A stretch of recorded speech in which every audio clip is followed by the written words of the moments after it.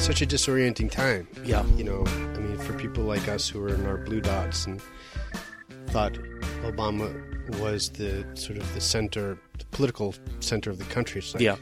A moderate. yeah, and acceptable, and sure, there are some people complaining, but Republicans always complain about Democratic presidents, and this election in this period has been such a revelation, you know, right and left. Yeah. So just the politics of it is really fascinating. And maybe, I don't know, among my friends, we're sort of not doing anything but just kind of obsessing over the news. And this period of the last couple of weeks has been alarming because it's like, there's no Russia stuff. Maybe there's nothing to it. There's nothing to it.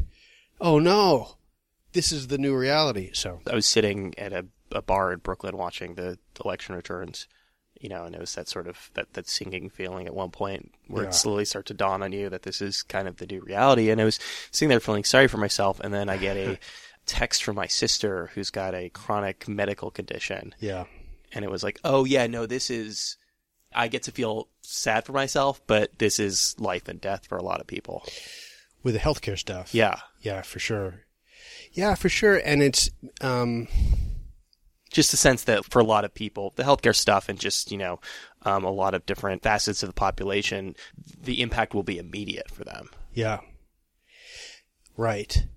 Yeah. And like just this week with the Senate vote and seeing what the political reality of that is. I mean, it has, I went to the doctor today and I talked to a doctor about this, and she was like, oh yeah. About healthcare. Yeah. I just said, what's your opinion about this? Yeah. And it's like, oh, I think there should be universal healthcare. I think there should be single payer, no question. And that surprised me because I've heard that doctors are kind of, they don't want that.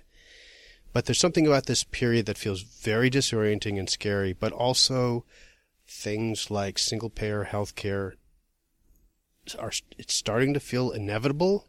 Maybe.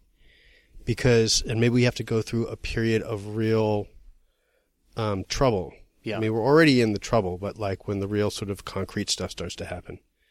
So yeah, it's really interesting. I went through this. I suspect a lot of people did. The rationalization and the acceptance and the idea that, you know, maybe if you project out far enough that maybe Donald Trump won't be a bad thing because the pendulum will swing completely in the other direction. But again, you start talking about the immediate impact, and, you know, somebody pointed out to me that there is still a Supreme Court vacancy left to fill. So it's hard to know what to want, because is moderation down the line the best way to go, or do you need something really terrible to happen before people wake up? Yeah, revolutions are scary. Yeah. And civil wars are, not that I don't think we're going there, but just sort of like a little hint of a whiff of maybe a possibility of something extreme happening in the country. You know, we've had this period of relative moderation and centrism, or at least sort of the theater of centrism. 40, 50 years? Yeah. Yeah. Yeah. And if you live in New York City, what you see is sort of rising. Everything, the parks are getting better. Property values are rising. Yeah. We're on a road. Prosperity is inevitable. But no, I mean, I think this is a reminder that, like, for a lot of the country, from what we're told, is like, nope, a lot of people left behind. This is all sort of a source of resentment and anger for them. You know, these gleaming blue dots, and they want to tear it all down. How long have you been in the city for? 1995. Okay. I was born here. Okay. And I spent my first 3 years here. Then I grew up in Massachusetts, and I went to college in Chicago, and then I moved back here in 1995. So obviously, it's an interesting conversation. It's a conversation that New Yorkers have consistently about whether that necessarily means it's better, whether, you know, rent prices going up and all the kind of the loss of character. Having lived in Chicago, I'm sure that this is going on there to some degree as well, but the thing that strikes me every time I go to Chicago is how much of like the old weirdness is still intact there. And it just you don't really get that in Manhattan anymore. Yeah. Yeah, I mean, in Chicago, it's definitely gone through the same thing in some ways. There are neighborhoods that were funky and poor and ungentrified. Yeah. That are now really sparkly and, urban professional, young families, that kind of stuff. So it is happening in Chicago. I mean, the difference is New York is contained. Manhattan is contained, so it can only, the wealth gets concentrated in a different way. In Chicago, it sprawls in every direction. Chicago is much more segregated. Yeah. There's north and south. Did you live in Chicago or? No, I've just visited, but I definitely got that impression. Yeah. Boston's kind of the same way. I always have this conversation with people every time I talk about Boston, but how Boston's a weirdly racist city. Yeah. We're such a blue, progressive New England city. There's still a lot of that residual anger there. Yep, for sure. I mean, there's the famous photograph of a guy, I think, trying to spear like a black businessman, a white man spearing a black businessman with a American flag. Yeah. It's like one of the famous photographs, I think, from the busing era. I think it had to do with busing in the 70s. Yeah, you don't think of Boston as being Red Sox. I mean, I'm from Massachusetts, so I consider myself from Massachusetts. So, the Red Sox, I think, were the last team to integrate. Are you a New York lifer at this point? I think so. It's hard to imagine living someplace else. Yeah. It's vibrant. I do theater, so theater is one of the capitals. It's got a couple theaters around town, yeah. That's right. Heard? Yeah, I mean, New York and Chicago and San Francisco, and there are other great theater cities. I am from San Francisco, and San Francisco is kind of, in a lot of ways, kind of an also-ran when it comes to the larger, it's like a secondary market, and they eventually trickle out there, but everything is sort of bubbling up and starting in New York. Yeah.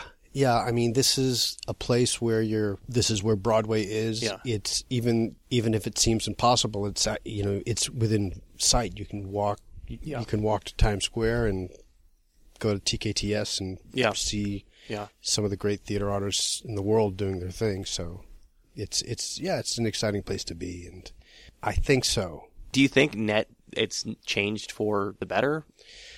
In some ways, yeah. I mean, it's a better place to raise kids. Yeah, I mean, we're sort of on the European model, which is wealth is concentrated in the center, and the people who don't have the means are pushed out. Yeah. The people with fewer means are living in Jersey City and Yonkers and East New York and I've been in Astoria for about 12 or 13 years at this point, and it's really just starting to hit that critical mass right now. For some reason, I don't entirely understand it. It was a bit of a holdout, but it's just in the last 2 years. It was funny. I was living with a girlfriend for a year, and then we moved out, and during the period in which we lived in that apartment, there were 2 gay bars opened up within a 5-block radius, and all of a sudden rent was $300 more expensive. Right. The artists come and then the rents go up, and sometimes it's a deliberate model. Like Dumbo is like that. I think the guy who developed Dumbo very premeditatedly said, artists come knowing full well that in 10 years it would be a huge investment. So, and the bad thing is that people without means can't live here. Yeah. So just in my tiny world, putting on a small show on the Lower East Side, like on Ludlow or Rivington, downtown, it was possible. You could just go to one of these found spaces and you could do it. And it's always been much harder here than in Chicago, which is the other city that I have some experience with. Now it's those theaters that were functioning in the Lower East Side. Now they're in Brooklyn. Now they're in Queens, and they're pushed out. So they're just following. They're following the trajectory of the, artists and musicians and creative people.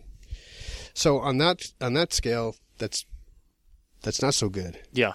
So, yeah, it's. I don't know that I would choose to go back to like the 70s. I remember coming here as a kid in the 70s, and it was, it was hard times. Yeah. Trash I just on watched the The streets. Warriors the other weekend. It's Yes. just like, maybe, I mean, there's a lot of reasons not to romanticize that time in New York City. Yeah. Yeah, totally. So I don't know. I mean, it's great. It's a thrilling city. Today, like a thing that I like to do if I have the time is, right now I live on 104th Fifth Avenue between 108th and 109th Street. Mm-hmm. And I will walk down to this dojo where I do karate. So it takes me about 2 hours. It's very sort of this indulgent sort of hike, but it's fantastic. You can walk through Central Park, through Conservatory Gardens, and it's really spectacular. You know, you walk past, you know, there's Trump Tower. There's the the Eye of Sauron. There's the, exactly. There's the Death Star, and you walk a little bit further, and there's Rockefeller Center. Yeah, I started doing the same thing a couple of months ago during spring. I just kind of stopped walking in New York for long distances. We're here on 9th and Broadway and in Queens, so I would walk up to 59th Street a couple times a week, and it's a really good way to fall in love with the city again. Yeah, and you have like some great parks out there too, right? The bridges are all around. Yeah, Astoria Park is the Hell's Gate Bridge, sort of goes right on top of it. Yeah. Once upon a time, I was a location scout. I scouted locations for Law and Order, and we would go out to Astoria quite a bit because you have the freestanding houses, and it can kind of be the suburbs. It must have been a really good way to get to know the city too. When I first moved out here, I was working for Zagat, and they had launched a theater guide. I probably don't even remember it, but it was pretty short lived. But it was a really good job because we would stand outside these shows in the matinee, and then stand outside the shows in the evening, get paid downtime in the middle, and then you had to learn to get around the city by necessity. That sounds like a great job. Yeah. But I assume that location scout, I mean, how much of that is actually just sort of going around and literally scouting locations and like looking for cool places that would fit a certain narrative? Yeah, definitely. I mean, with it is great in that it forced me to go to locations I would never choose to go to, or I never would have had access to. So the very high, with the Central Park South penthouse apartments, and you can see what that is. And then going to, like, there was this area around Bradhurst Avenue. Where's Bradhurst Avenue? Bradhurst Avenue is like around 140s. Okay. And it's like East Harlem. Okay. North. Yeah. And it was this area, I don't know, I actually haven't been there in a while, but it was just all burnt out. It looked just like above Spanish Harlem. Yeah. And there were apartments there where people who were just out of prison were placed there. So this was sort of like a place where you would go after prison to start to sort of reintegrate kind of a halfway house. I guess so. Yeah. Yeah, and they wanted, there were some of these apartments, not those, those were next to the apartments that I was scouting, but they wanted a location where a body could be found. So that was, again, that's like a place where it's like, okay, I never would be in this neighborhood, but I'm on the job, and so now I have to be here. And it forces you to interact with the city in the way that you wouldn't, and to sort of suppress your instincts and your survival sort of instincts just to sort of try to get access to the places. So it was interesting. I mean, one thing that I learned as a location scout was how important television is to people who are living in the really poor parts of the city. Or at least that was how exciting it is to have something be shot in the neighborhood. The most welcoming neighborhoods to me were the most down and out neighborhoods. Yeah. And the most unwelcoming neighborhoods were the well-heeled places. They didn't care. They probably didn't like your show, and they were put upon. A little bit put upon. And then the East Village was a very, very hard place because there were political people who just didn't want you there for political reasons. Yeah.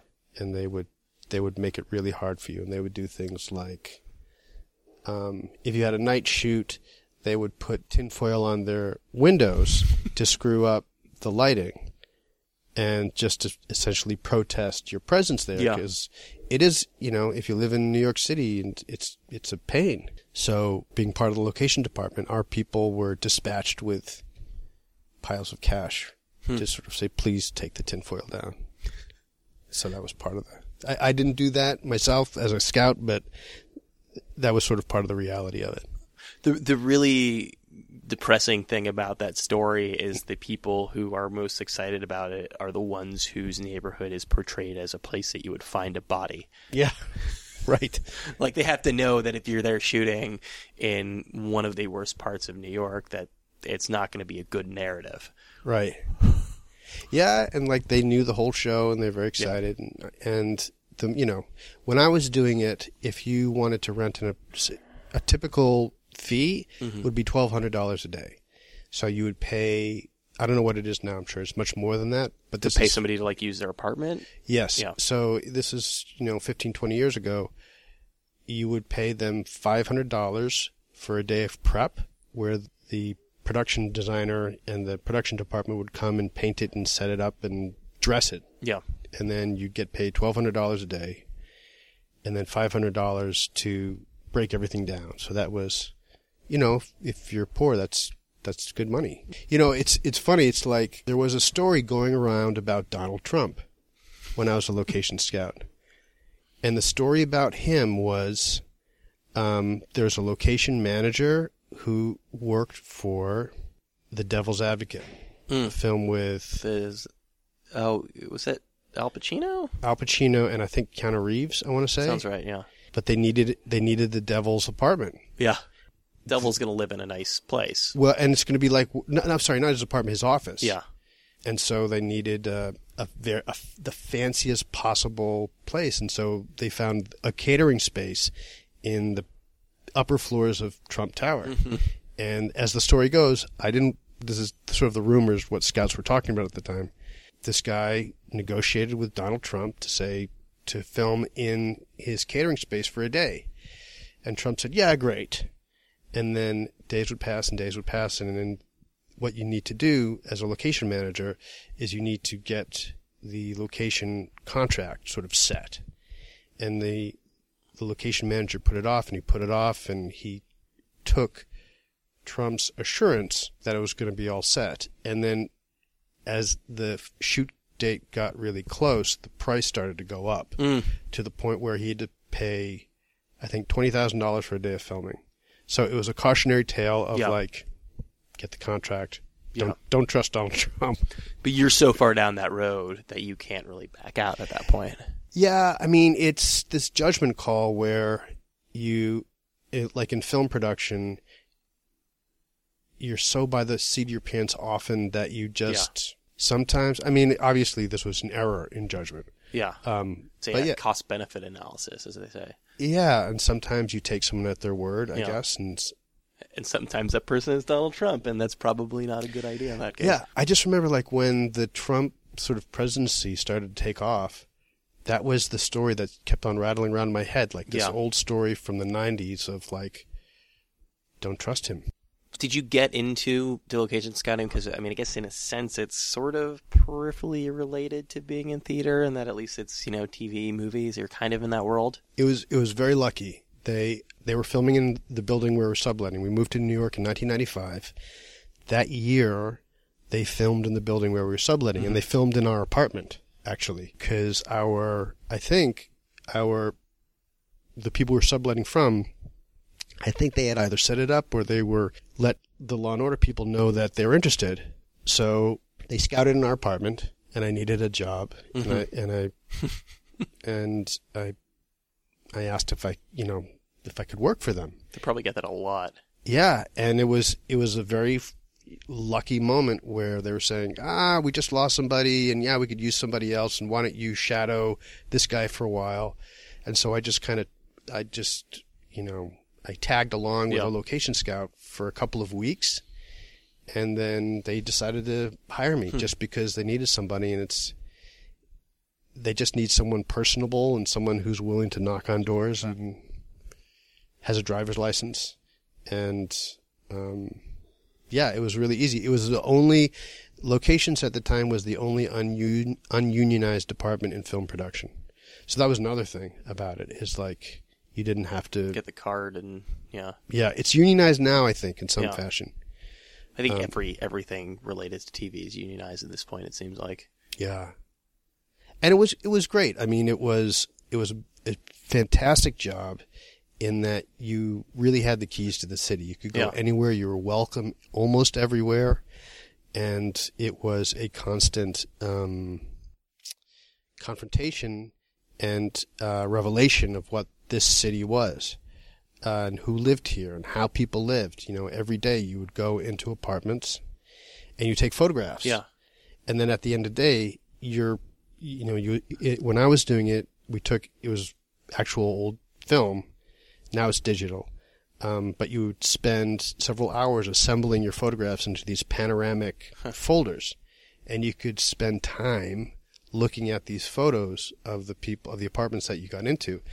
On 72nd Street, there was a fortune teller on 72nd Street, a tiny little studio. But a real legit Eastern European. Yeah, I don't know if they were legit, but they were Roma, and they lived on the apartment above. And so I scouted this apartment, and I went up, and they said yes. And it was broken English, it was a little hard to communicate, so I went up to their apartment. The apartment was impoverished. Yeah. And this Upper West Side, 72nd and Broadway, in a tiny apartment.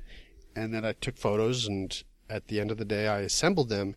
And then I noticed in the photograph there was a crib that I hadn't really sort of looked at carefully. There was a plank of 2x4 on top of the crib. There was a cinder block on the not a 2x4, plywood. Yeah. And there was a cinder block on the plywood, and there was a kid in the crib. So this was the child care plan. It was it was like a 1-year-old. There was a child in there while you were in this space and you didn't notice the kid? No. And it was, as a father, I kind of understand like why you would do this. If you're a single parent and you're downstairs and you're working and you want to make sure that your 1-year-old is not going to, hurt themselves. Yeah. I can see like as a desperate measure sort of doing that. I don't know, a cinder block and a piece of wood is a good way to have the kid not hurt themselves. Well, I guess they had rigged it so the kid was basically in prison and couldn't get out. But yeah, and like that kind of stuff where you see like, oh Jesus, this is how people live. Yeah. And so location scouting was great in that way. It was all these portraits of the people who live here. By the very nature of the job, you're going to see the extremes because all of these shoots, a lot of them are going to be taking place in the very wealthy or the very poor areas. Yeah, there was one, I scouted a single family, like 5-story townhouse, which was owned by, I don't know, I think like the president of Smith & Wesson or something. Okay, yeah. And I got in there because, as a scout, you just sometimes you just knock on doors and someone opens. And I think the teenage son of the owner said, "Oh yeah, come on in." And like once the parents found out, they're like, "No, you're not going to go." Yeah. And so you see like, wow, here's a single family home that has multiple floors. It has a basketball court in the apartment. It has all the amenities. It has an elevator so that's how one kind of New Yorker lives. And then in New York, there are these things called double deckers. Mm-hmm. Do you know what this is? It's in the Lower East Side in the East Village, they would build a tenement, and this is something has something to do with the zoning laws of the city. And so behind the tenement, there would be sort of a mini tenement that could exist sort of freestanding, sort of in a backyard. Huh. It's a very sort of strange structure. Like sandwiched between buildings? It's like you have a tenement, and if you walk to the back of the tenement, there's like an open area sometimes, and in that open, like a lot. Courtyard? Exactly. And in that courtyard, you could build a mini tenement that could hold several families. So I scouted the apartment of a prostitute who had just been tossed into jail. Mm-hmm. And so I saw, the landlord let me in and let me see like... Wait, that was the real story or that was... Okay, that wasn't the movie that you were scouting for? No, I was just sort of like, we need this kind of space. Show me what you have. And this was... And the landlord said, "This is it prostitutes?" Well, I would ask. I was like, I went into this. It was the most, maybe the saddest location I've ever seen. Yeah. It was like there was a mattress, there's a few clothes strewn around. There's like a calendar picture on the wall. It was sort of a yellow. It was awful. Like a single light bulb swinging from the ceiling. Yeah, like the worst thing you can imagine. Totally impoverished. She was like a drug addict, I think. Yeah. And I just was asking, like, what is this? I was like, oh yeah, this girl lived here. She got taken away. So that's also who lives in in New York City. Yeah. And then everything in between, you Yeah. know, the musicians who live in Washington Heights, that's like a big sort of musician area because it's a straight shot on the A down from Washington Heights down to... But also Columbia is up there. Yeah, and just these sort of peculiarities and idiosyncrasies of the city. So 95, the two of you move out here to do theater? Yeah. Yeah, my wife and I, Ann Halliday, who you interviewed, Ann and I were part of the Neo-Futurists. We were maybe best known for a show called Too Much Light Makes the Baby Go Blind. Which exists out here. Or did. Kind of. They went through this change Yeah. where they couldn't use that title anymore, and they had to change a little bit. Aren't the Night Vale guys somehow connected to that? I think so, yes. I haven't been with them for a while. Yeah. So, 20 years. yeah, right. We had come out here several times with sort of exploratory missions. We did a show at the Public. We did a show at here. We had come out and we thought, well, geez, if we just come out and we try to put some roots down and we have sort of the equivalent of a sit-down company, maybe we'll find careers. Maybe maybe the show can take off. Maybe we can get writing gigs for television, something. In 95, that wasn't such a crazy idea. At least not to the degree it would be now.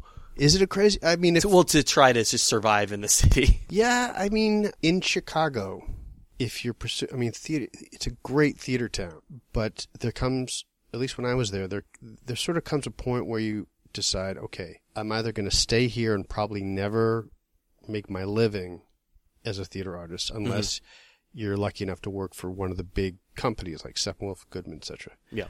Or you go to Los Angeles, or you go to New York. And this usually happens somewhere around your late 20s, early 30s. In Los Angeles, you're kind of heading into movie, TV land out there. Yeah. So anyway, that was around that time, around our late 20s, we said, okay, let's give it a shot. Let's try it. And so, I mean, I don't know that it seemed all that sane, but it was sort of like, either we try this or we just accept that we won't have paying careers, at least. And that you'll live with the regret or the what if, having never even attempted it. Yeah, and and in retrospect, I think staying in Chicago and creating work, you can create work in Chicago in ways that it's very difficult in New York just because of the expense, the constant, everything that we talked about earlier.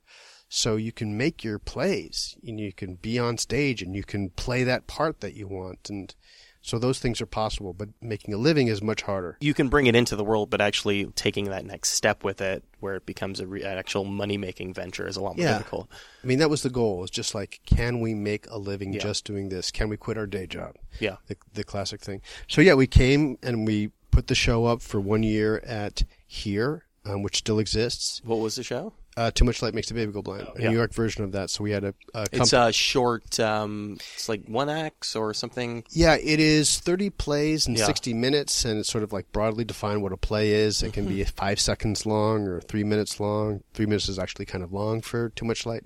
So you do 30 shorts in 1 hour, and there's lots of sort of gimmicks to the show. Like there would have to be.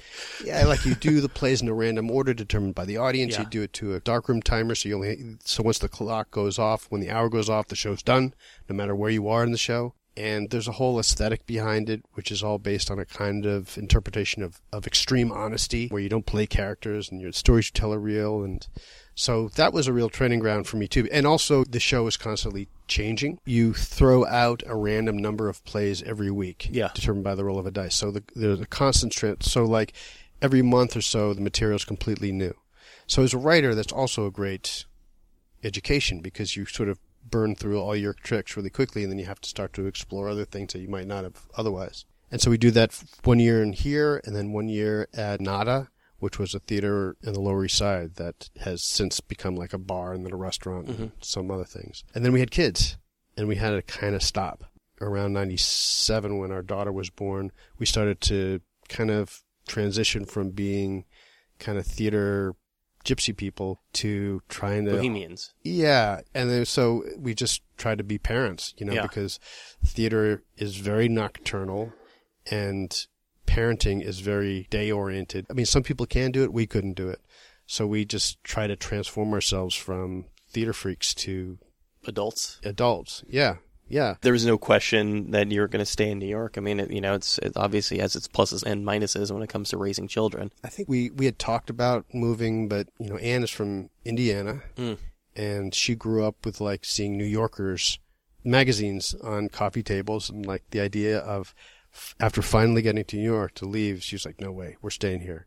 And she loves the stoop life and the street life and just the vibrancy of the city. I like it too, but I was more following her lead as far as, like, we're staying. Her zine is very much about that. Yeah, absolutely. Totally. So, yeah, and I think even though we were trying to extract ourselves from theater in a way, I don't know that you can really completely quit. Yeah. Sort of like you're kind of stuck. So, yeah, so then we transitioned from being, late night people to being early morning people. Did Broadway seem like a possibility, a realistic possibility at any point?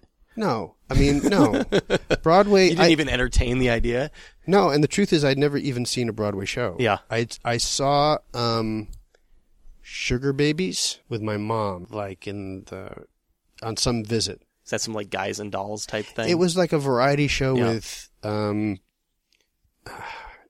Mickey Rooney. Okay. It was sort of like this old sort of vaudeville. Yeah. Sugar Babies or Sugar Daddies, something like that. So that was the one time that I had been in a Broadway theater. And so Broadway was just foreign, and it might as well be Disney World. It was just that thing that a lot of people do, but I didn't know about it. I mean, the things that I aspired to was like maybe one day having something maybe at one of the smaller spaces in the public. That would be amazing. Or maybe having something in one of the off-Broadway professional theaters. That would be amazing. That's the most that I ever really hoped to dream about. And the thing with Urinetown, which is this show that really has paid our way for the past, since 2001. It's crazy to say. It was the kind of show that we had written in Chicago, just goofing off and making each other laugh. Yeah, I mean, the name is kind of an indication to me that maybe you didn't expect it to be a mainstream success. Is that safe to say? Yeah, it was just, we had spent a decade in Chicago and then later in New York writing shows that made us laugh and that we liked, and that was the first priority. And to try to make it as well as we could. After getting this idea for this show, I went to Mark Holman, who's my writing partner, composer, and we had been part of a theater company in Chicago for years, and I thought he might take to it. And he's really an accomplished composer and a real student of the musical. So the idea for Urinetown was it was going to be an insane conceit, but it's going to be really well made. That's going to be the difference.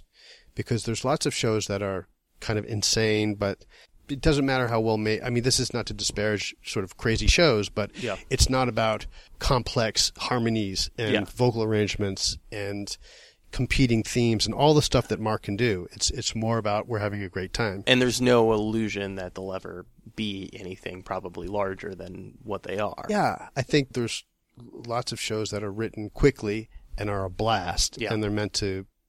You see it, you enjoy it, you move on. So anyway, and that's the whole thing about Too Much Light is to create something that, in a sense, is kind of disposable. Yes, exactly. But with this show, the thought was with Mark, it could be this combination of downtown madness, but with Broadway craftsmanship. And so that's what we did between 1996 or so and 1999.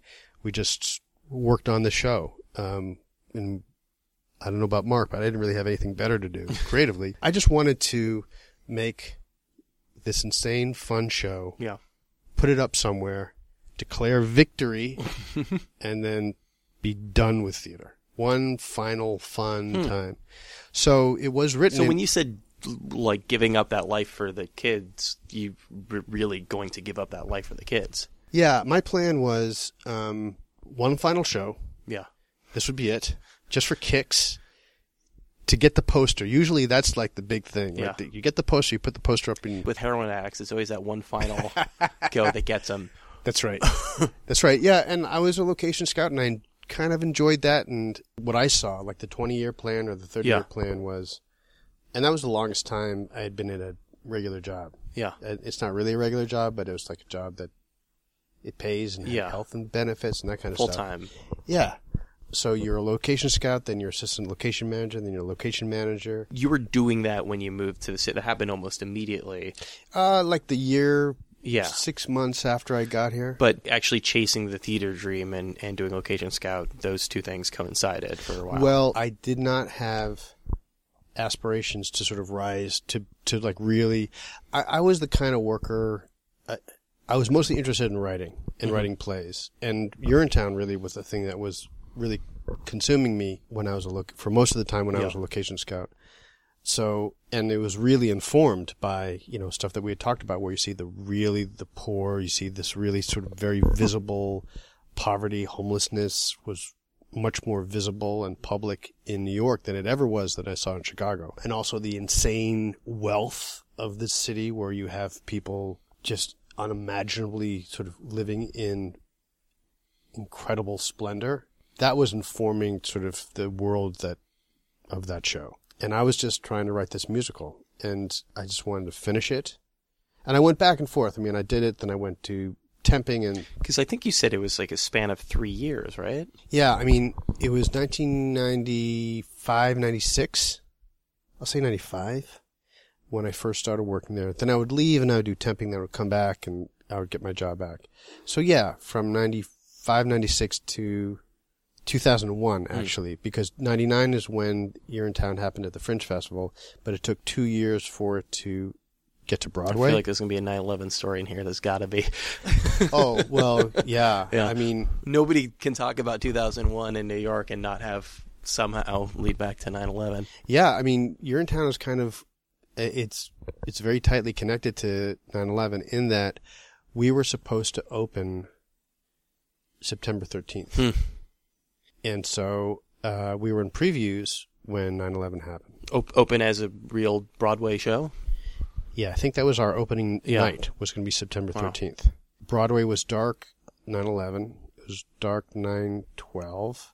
And I think September 13th was the day when all the shows, or most of the shows, started to open back up. It's a surprisingly fast turnaround, given like how everything else was so shut down for so long. Yeah, and I think it was a deliberate choice and insistence, both by the theater community and also Giuliani. I mean, I know we have a different perspective. The new normal, or get back to... Yeah, I mean, it was sort of... I really appreciate it because it felt like an act of defiance and an act of like...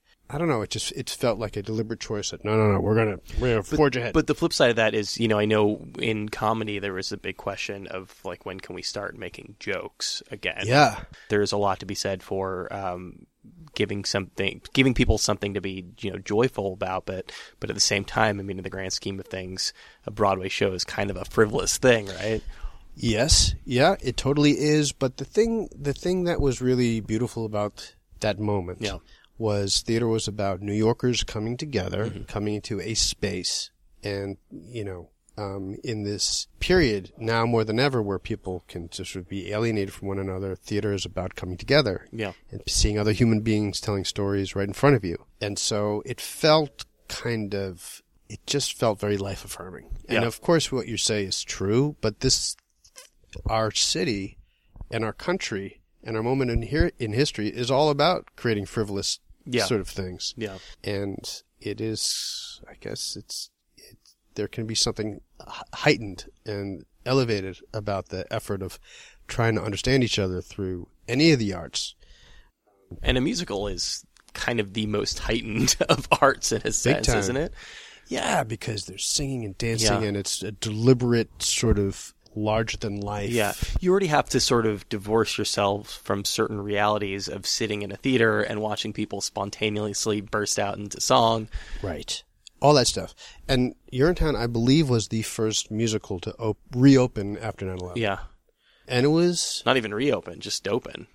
Right. We were in previews. So, but... right. We were the first one. That's right. We were the first one to sort of formally open. Yeah. And we opened formally 1 week later, September 20th. And it felt a little iffy. I mean, if you remember, we weren't sure what other shoe was going to drop. Yeah. I remember sort of being jumpy every time a plane passed over. Yeah. Like, it was like, as if flights were grounded for a while after that. It was really hard to fly. Yes. But then when they came back, and then I think even in that period, there was a plane crash that was not had anything to do with terrorism, but I think there was some kind of plane crash. Yeah. Still the case now, we're this fire is happening across the street. Anytime anything happens, that's still, it's been 16 years now, and still anytime anything happens, people automatically go to terrorism. Yep. Yeah, it's hard to remember what life was like before it. And even the period that we're in now, this whole Trump thing, it's all born out of the national response and the political response to it. And another thing that was great about that time is that people from around the country would come to see a Broadway show as a act of solidarity with the city. Yeah. So I really appreciated that. There were like groups that came from Portland, Seattle, Nevada, wherever. And they said, we're coming to see a Broadway show because we're going to show support for our fellow countrymen. It was like the Boston Strong thing before Boston Strong was a thing. Yeah. Yeah. Yeah. And just being lucky enough to be a part of the world where you have a Broadway show. Yeah. I just felt tremendously moved and appreciative that this was the organic response of countrymen from the four corners. You must have had this sinking feeling that there's no possible way that this show can, and it was crazy enough that it even made it to Broadway, but that this can actually be a hit, that this is going to be sustainable. I had no idea. What I thought was going to happen with the show was maybe like the Performing Garage would pick it up, maybe, or there was a guy from the Performing, maybe it would be sort of like a kind of downtown hit kind of cult show that just would a cool run. Little... Yeah, that's what I thought. What I've learned since then is just sort of the economics of a musical is it can't really function in a sustained way. At least a big production. Urinetown has 15, 16 people depending on the production, plus a 4-piece band and all that stuff. So for that to work, it kind of has to be on Broadway. It's hard for it not to. I didn't know that, but I just thought, it's going to be a fun show. Make it a big show. It's a ridiculous idea. It has to be in the biggest sort of presentation that we can think of, which is a big Broadway musical with, huge part singings and all that stuff. Yeah. So because this was your final shot at it, so just go all in. Yeah, and it wasn't even. I didn't really think of it as like a final shot so much as this is sort of put to rest this unhealthy relationship with this art form, which was keeping me from. But at the same time, let me put every single thing I have into it and then some. Yeah. I think so. I mean, it's sort of like that for every show in that you get completely obsessed with it and you can't think of anything else. It's kind of that world building thing. Yeah. Yeah. And so, it was Last Shot or Declare Victory. When we did it at the Fringe Festival in 1999, the people who ran the Fringe, they came to us and they said, we think you have something really special here. We think you should start reaching out to producers.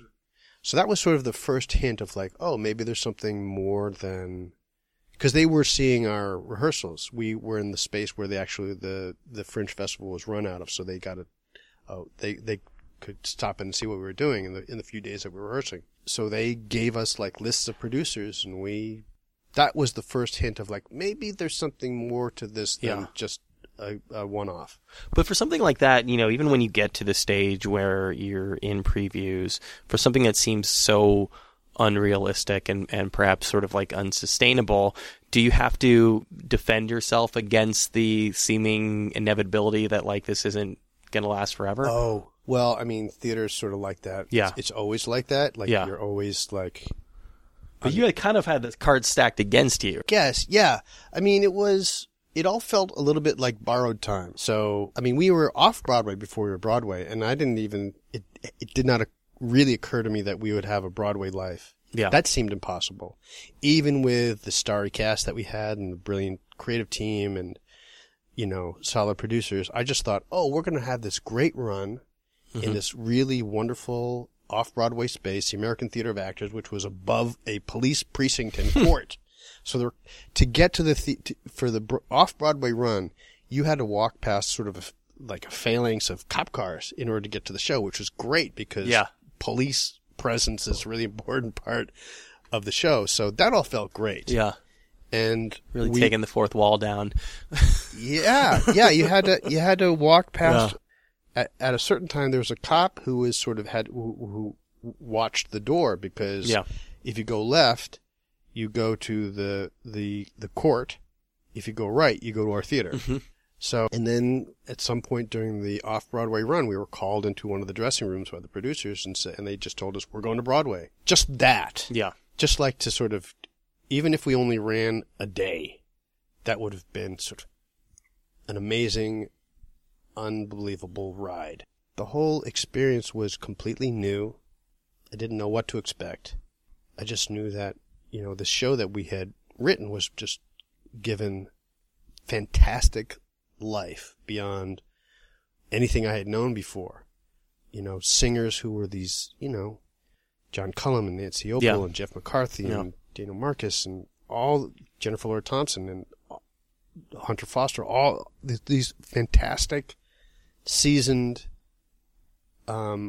Broadway musical theater actors were breathing life into our crazy show. It was amazing. We haven't given up. We're still writing new shows and still trying to get them to the best production and the best life that we can find for them. Because it's just too much fun. It's too amazing to see, it's a very collaborative form, and to have someone come in and interpret a part. There's the actor who there's a character in town called Hot Blades Harry, and he's the villain.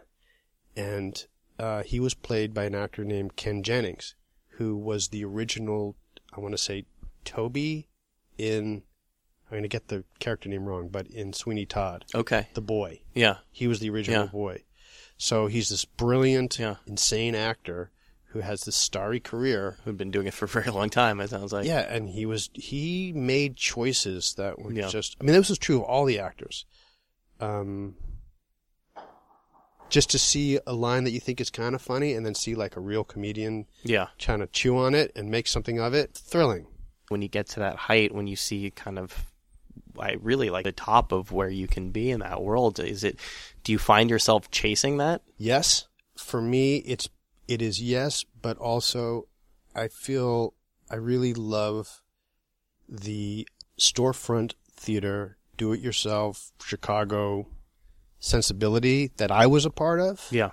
Which is a particular kind of humor and a particular kind of, fear-based comedy where what does fear-based mean? I think that people are fighting for their lives, and that it's not witty. The things that I write aren't particularly witty. There aren't any jokes per se. It's all about people under extreme duress trying to survive. Like specifically fear-based, fear in the storyline. Yeah, and the context of the world. So Urinetown is very much like that. We wrote another musical called Yeast Nation: The Triumph of Life that takes place in the year 4 billion BC. All the characters are single-celled organisms, which I'm tremendously proud of. That hasn't had the same life of Urinetown, obviously. It's sort of part of this trilogy that we think that, the first is 4 billion BC, the second, the dream is that you have to like a box set. You have to buy 3 scripts. Urinetown will be in the middle, and then there'll be some ultra futuristic musical that we still have yet to write. And also that it parallels I sort of have a dark glass half full view of humanity. I just discovered this, it's new to me, I'm sure it's not new to other people, podcast called Generation Anthropocene. It's a newly coined, I don't know who coined it, some scientist, a newly coined term for the period that we are now in. So it is acknowledging that the impact of humanity on the world is so tremendous that it's actually like a geological force. Yeah. What are they calling it? Was it the sixth extinction? Exactly. All this stuff is happening, and it's happening so quickly in geological terms that we don't quite get a sense of it. Yeah. But I think everybody knows it, and I'm preoccupied with this, obviously. So if you ask me, times are bad. They're going to get a lot worse. Yeah. and get ready. And we as human beings are it's very improbable that we're going to sort of organize ourselves into a way that we can actually deal with it. Doesn't mean we shouldn't try. It's just improbable. It's unlikely. Yeah. Witness the Paris Accords, which was the best we could get in terms of international, consensus about let's do this thing. Let's try to limit carbon, fossil fuels, etc. Let's see if let's all try to do that, shall we? And of course, the first thing that happens after we agree to this is we elect someone who's like, screw that. I don't want any of that, right? And not for any principled reason either. To me, that's the craziest thing about it. And when you really kind of take a fine-tooth comb through it, there's nothing in there that he or we or anyone should necessarily be opposed to. It's just opposition to the abstract idea of having to buy into something that France is buying into. Yeah, and it's contempt for people who have knowledge. It's contempt for anti-intellectualism. Yeah, and it's they think it's a fraud with Trump, because he traffics in fraud and he rips people off. He assumes everybody else is doing that too. Yeah. So he immediately interprets it. It can't be something far thinking. It can't be something that is actually people who are concerned with preserving life. It's got to be a con of some kind, because they are con men. They see a con job in everything. Yeah. So it's more evidence of we're really not going to turn the steamliner away from the iceberg, and maybe it's too late for that anyway. Do you feel like the worse things get, the more source material you have? Yeah, I mean, to me, this is like an old story. Yeah. I mean, like, I'm not saying it's a fair trade-off at all. It's like, to me, it's like imagine a comet, and you can see it in the day or at night. It's there. Yeah. It's a big, black, smoking missile that you can see during the day, and you go about your business and you look up, it's still there a little bit closer. At night, it's a flaming ball. And that's the impact of humanity on the earth. That's what it feels like to me. Inevitability of disaster. Yeah. And the idea of talking about something other than that, I find difficult. It's I don't know why you would want to talk about anything other than that meteor. Does making art feel frivolous when that's on the horizon? Well, I'll say no, because it can be cathartic. Yeah. And it can be, to me, acknowledging the truth of that is meaningful. Everything else feels like distraction. And allegory is still a powerful way to do that? Yeah, I mean, it is. It's really easy to get news burnout when that's all you're doing, when that's all you hear about. So maybe there need to be other ways to tell the story where people won't get numb to it. I mean, what are we, 150 days in or 200 days in at this point? I feel like I'm pretty close to the point where I don't really care anymore, and that depresses me. Right. How long can we sustain this interest? Yeah. How long can we stay this focused? You can't do it by being tapped into the 24-hour cable news cycle. Yeah, you go crazy. Yeah. And I think people are I'm going a little bit crazy. I think, well, I mean, allegory is in part, I had two teachers, which was this company called the Cardiff Giant Theater Company that I worked with Mark Holman and a bunch of other people. We were improvisers who it's like the big Welsh golem, right? Yeah. The story of Cardiff Giant is there was a farmer in upstate New York who the Cardiff, clay and he claimed to have unearthed a fossilized prehistoric giant. Yeah. And P.T. Barnum went and looked at it and said, "I'd like to buy your giant. Yeah. Can I buy it for my show?" And the farmer said no. And so P.T. Barnum had an artist fashion his own Cardiff Giant and toured it around. And even after people knew that it was a hoax of a hoax, they still they would pay to come see it. Yeah. So I think it's sort of a tale of American hucksterism and showmanship. So in that theater company, the principles were no bad words, and there are no bad words in Urinetown or in East Nation or in, we have a new zombie musical that is going to have a reading out in Seattle that we're very proud of. So there are no bad words in any of those, no four-letter words, because that was the aesthetic of that company. There's no moral reason to do that. Well, I guess the moral reason was, we were doing it at a time when there were a lot of comics who were sort of really being very blue. Yeah. And we looked at that and we said, okay, we have to be different. Yeah. And we need to figure out how to make people laugh without saying any of the four-letter words. Because it felt just like there's got to be more to it than that. And constraints, parameters are powerful and useful when it comes to making something. Absolutely. Yeah, you need a frame. The stronger the frame, absolutely, all that stuff. So no bad words and also no topical references. Also because we looked at comics at the time and they could say blah, blah, blah Reagan at that time and they would get a laugh and like, that's too easy. So there are no topical references in any of our shows. It's all self-created, so you have to have your own world. And the benefit of that is the shelf life is longer. Yeah. It's not rooted in an immediate time and place. So there is shelf life to allegory. As I was, looking into some interviews that you had done, I think I didn't really follow the rabbit hole too far, but somebody offhandedly made a Flint reference with regards to Urinetown. Oh, really? Yeah. Yeah. I'm not sure what parallel they were trying to draw out of it, but it is interesting, though, that if you do something that is, broad's not the right word, but something that really, I think, speaks to something of the human condition, that those comparisons will come back time and again. Yeah, and it theater is also interpretive. Yeah. So there are some things that are very deliberate within the show. It should feel like Warsaw Ghetto, Gang of Chicago. Mm-hmm. Those are sort of elements that should be a part of it.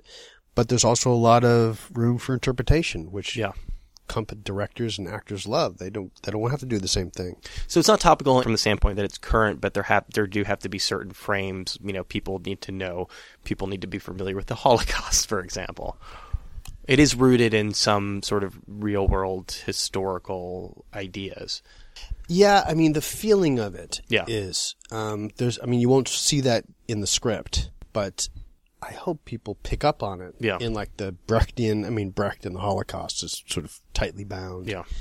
And the idea of, the villains is kind of there's a gangland kind of flashy cruelty about how they deal with each other. Is Brecht, is that sort of the idea of making art in wartime? Well, Brecht, Cardiff Giant is one teacher. Yeah. The Neo-Futurist is another teacher.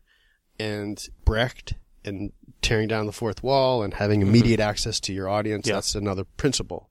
That Brecht, he's one of the creators, I guess, in a sense of that idea of agitprop and acknowledging the artifice. Mm-hmm.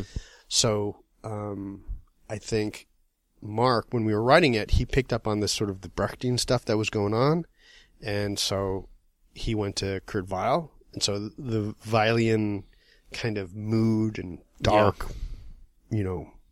burgundy kind of colors of the score are really present, and that should be evocative of the stakes of a place like the Warsaw Ghetto. But it is interesting, again, I'm not much of a theater guy myself, but the Cabaret is coming to mind, right? Of the idea of sort of celebration with the backdrop of something really terrible. So, but having entertainment as escape, but you can't really avoid those things bleeding into it. Like you can't avoid the world around you bleeding into the art.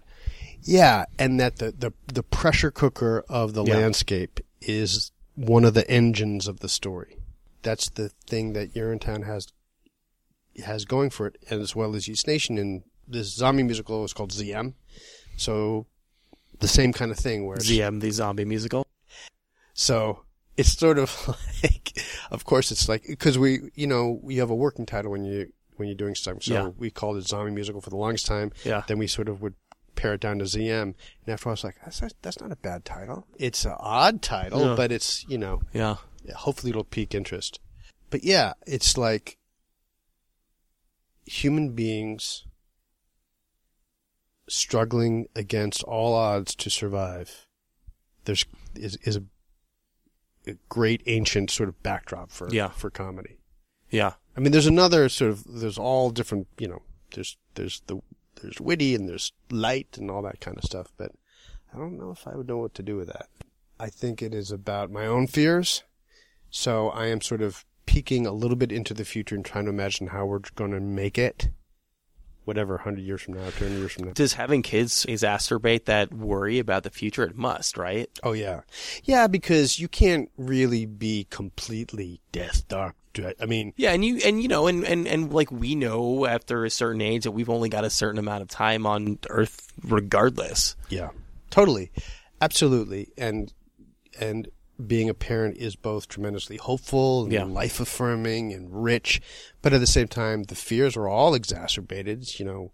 We live now in a time when, and this last election is all about this, where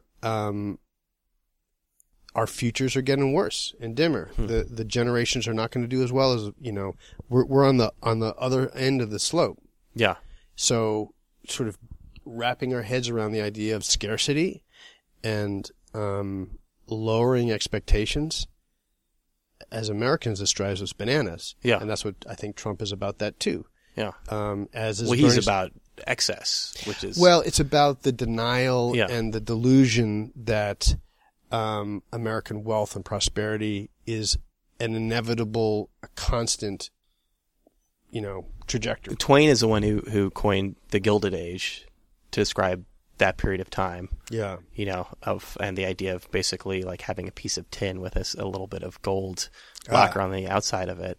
But I mean, what better way to describe Trump, who literally like traffics in gold-colored things that aren't actually gold? Yeah. Right. And it's a phenomenal act of denial. Yeah. This president. We're going to find out. Yeah. It's not going to end well, one way or the other. Do you think there's any possibility that we might just be too close to it to not be able to see the forest for the trees? Every generation thinks that they're going to be the last, right? It's a good question.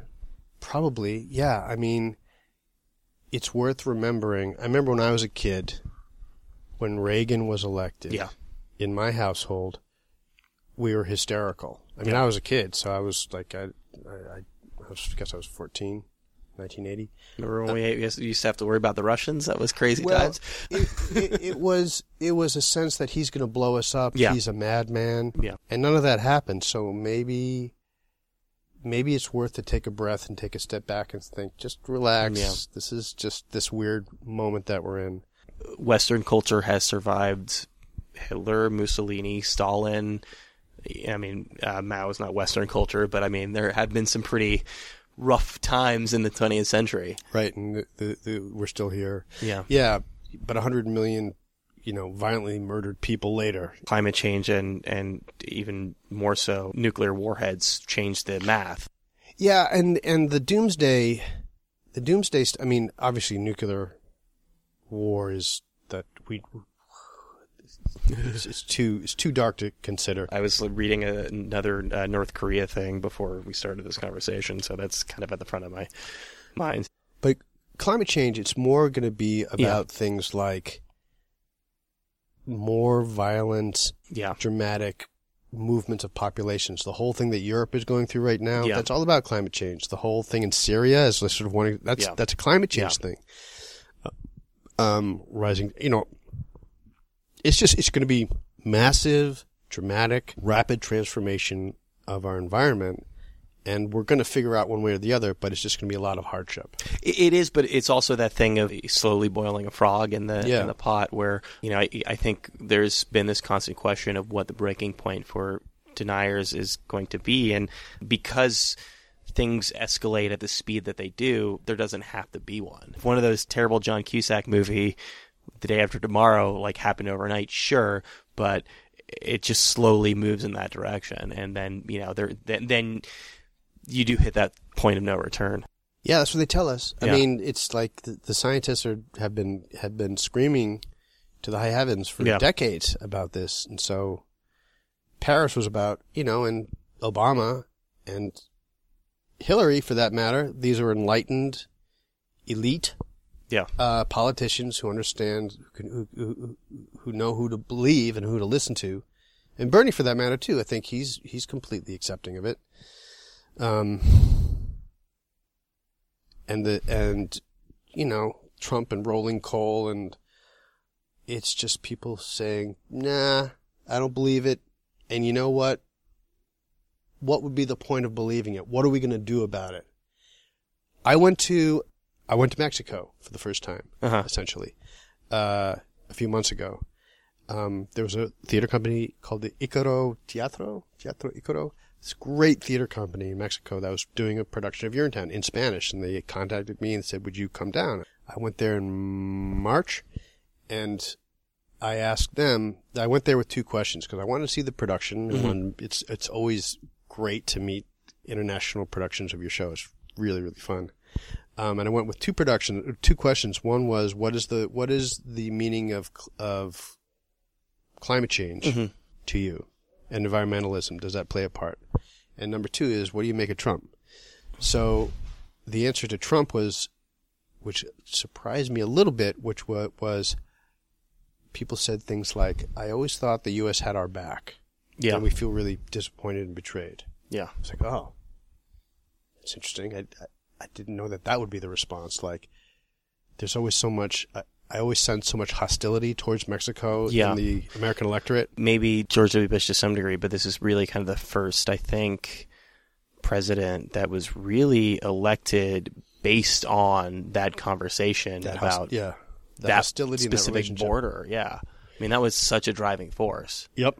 And I think we've lost track of that a little bit because so many things have happened in the interim. Yeah, build the wall, all that. Right, that was his first thing that he said.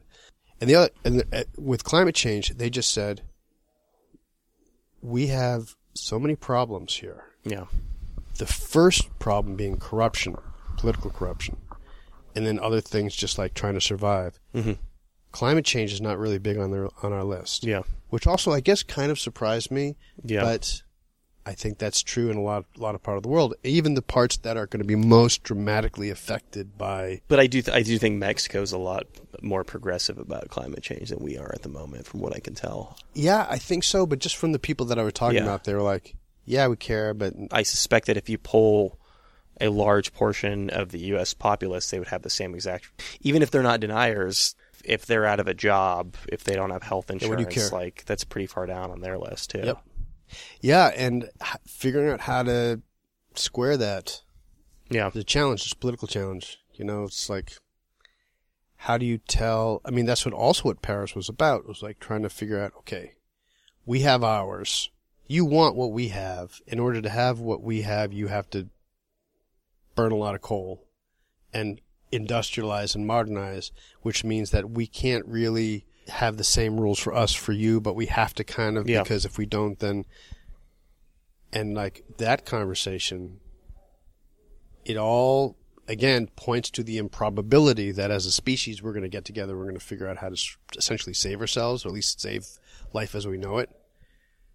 We can't help ourselves. I suspect that a lot of conversations that you have, particularly sort of delve into this kind of depressing area, and what I'm wondering is when you're putting together a show, you can't just put together something that is completely bleak, right? I mean, there has to be an entertainment factor. People are going to go see it. But how do you square the two? How do you square the fun of a Broadway musical and a very depressing subject matter? Well, I mean, hopefully it's funny. Yeah. So you need to cut the tension with humor. Yeah. I mean, it is a school of comedy of saying if you speak the truth, then that's where the comedy is to be found. The truth in our situation, the truth in the relationships between the characters, the truth in the revelation. So it's the comic lens. Woody Allen, his stuff is bleak and neurotic and hilarious. I think that's like a really deep vein of comedy. You know, there's something about trying to deal with the hardest, bleakest, most depressing stuff that can be engaging and fascinating if you can do it with a little bit of spirit. And then also, the benefit of a musical is about every 5 minutes there's going to be some song to sing. Yeah. And there's going to be people dancing and singing and carrying on. So that's the other advantage that something like a musical has, and like our kind of dark musical, as opposed to, I don't know, the Iceman cometh, dark, bleak, unhappy, we're still unhappy. Yeah. And we'll be unhappy now as the curtain is dropping. You know that we will never be happy. You probably need that for your own sanity too. If you're going to work on something for that many years and you're going to live in that world, then you're going to need to cut the tension for your own sake. It's the obsession of like trying to make the thing good. Yeah. And also, play begins, maybe this is true in writing as well, any kind of writing, where it begins as sort of like a murky notion. And you want to clear away the fog and the things that it's obscuring what it is. And I think the fever to sort of see the thing completely realized is the thing that is the driving force. I guess that's how I experience it. It's like you think this thing can be, and the only thing standing between the thing existing and it not existing is whether or not you're going to apply yourself to it. You have to be really committed to an idea, to seeing that through, to spend the amount of time that it takes to do. I mean, you know, I traffic in blog posts. You know, I will write several things a day. I don't know that I've really in my adult life spent that much time devoted to one thing. So you really have to believe in a project to see it through to the end. Well, yes, and it's sort of like the war will be over by Christmas. It's like when you begin a project. When I begin a project, it feels like, oh, this is happening really quickly. Yeah. It's going to be done in 3 months. And it's like, no, 10 years later, like Yeast Nation, I actually started before you're in town, so we've been working on that for 20 years. Jesus. Right. And if you were to look back and think, or if at the beginning of a project, somebody said this is going to take 20 years. Here's what it's going to be. You'd be like, I'm not doing that. Yeah. So you don't know. Yeah. I think it's just mostly that hunger to sort of see the thing, to have you have an image in your head, you know, like Yeast Nation happens it is on sort of a blasted heath, the way that you would see in Macbeth, kind of a gurgling lava kind of primordial ooze. Exactly, underwater, and almost like a Cecil B. DeMille kind of massive epic world, like a great king, like a Nebuchadnezzar-esque king, and so just wanting to make that thing is that's sort of the problem. The problem. Well, like you can't stop thinking about it until the thing exists. Yeah. You will have no peace until it exists, essentially, which is the blessing in that it'll actually, for someone like me, I mean, there's some people who can sit down and they can write and they've got no problem writing. I'm not like that. I have to be completely consumed by a thing, or I will check the news. You know, so I need that fire.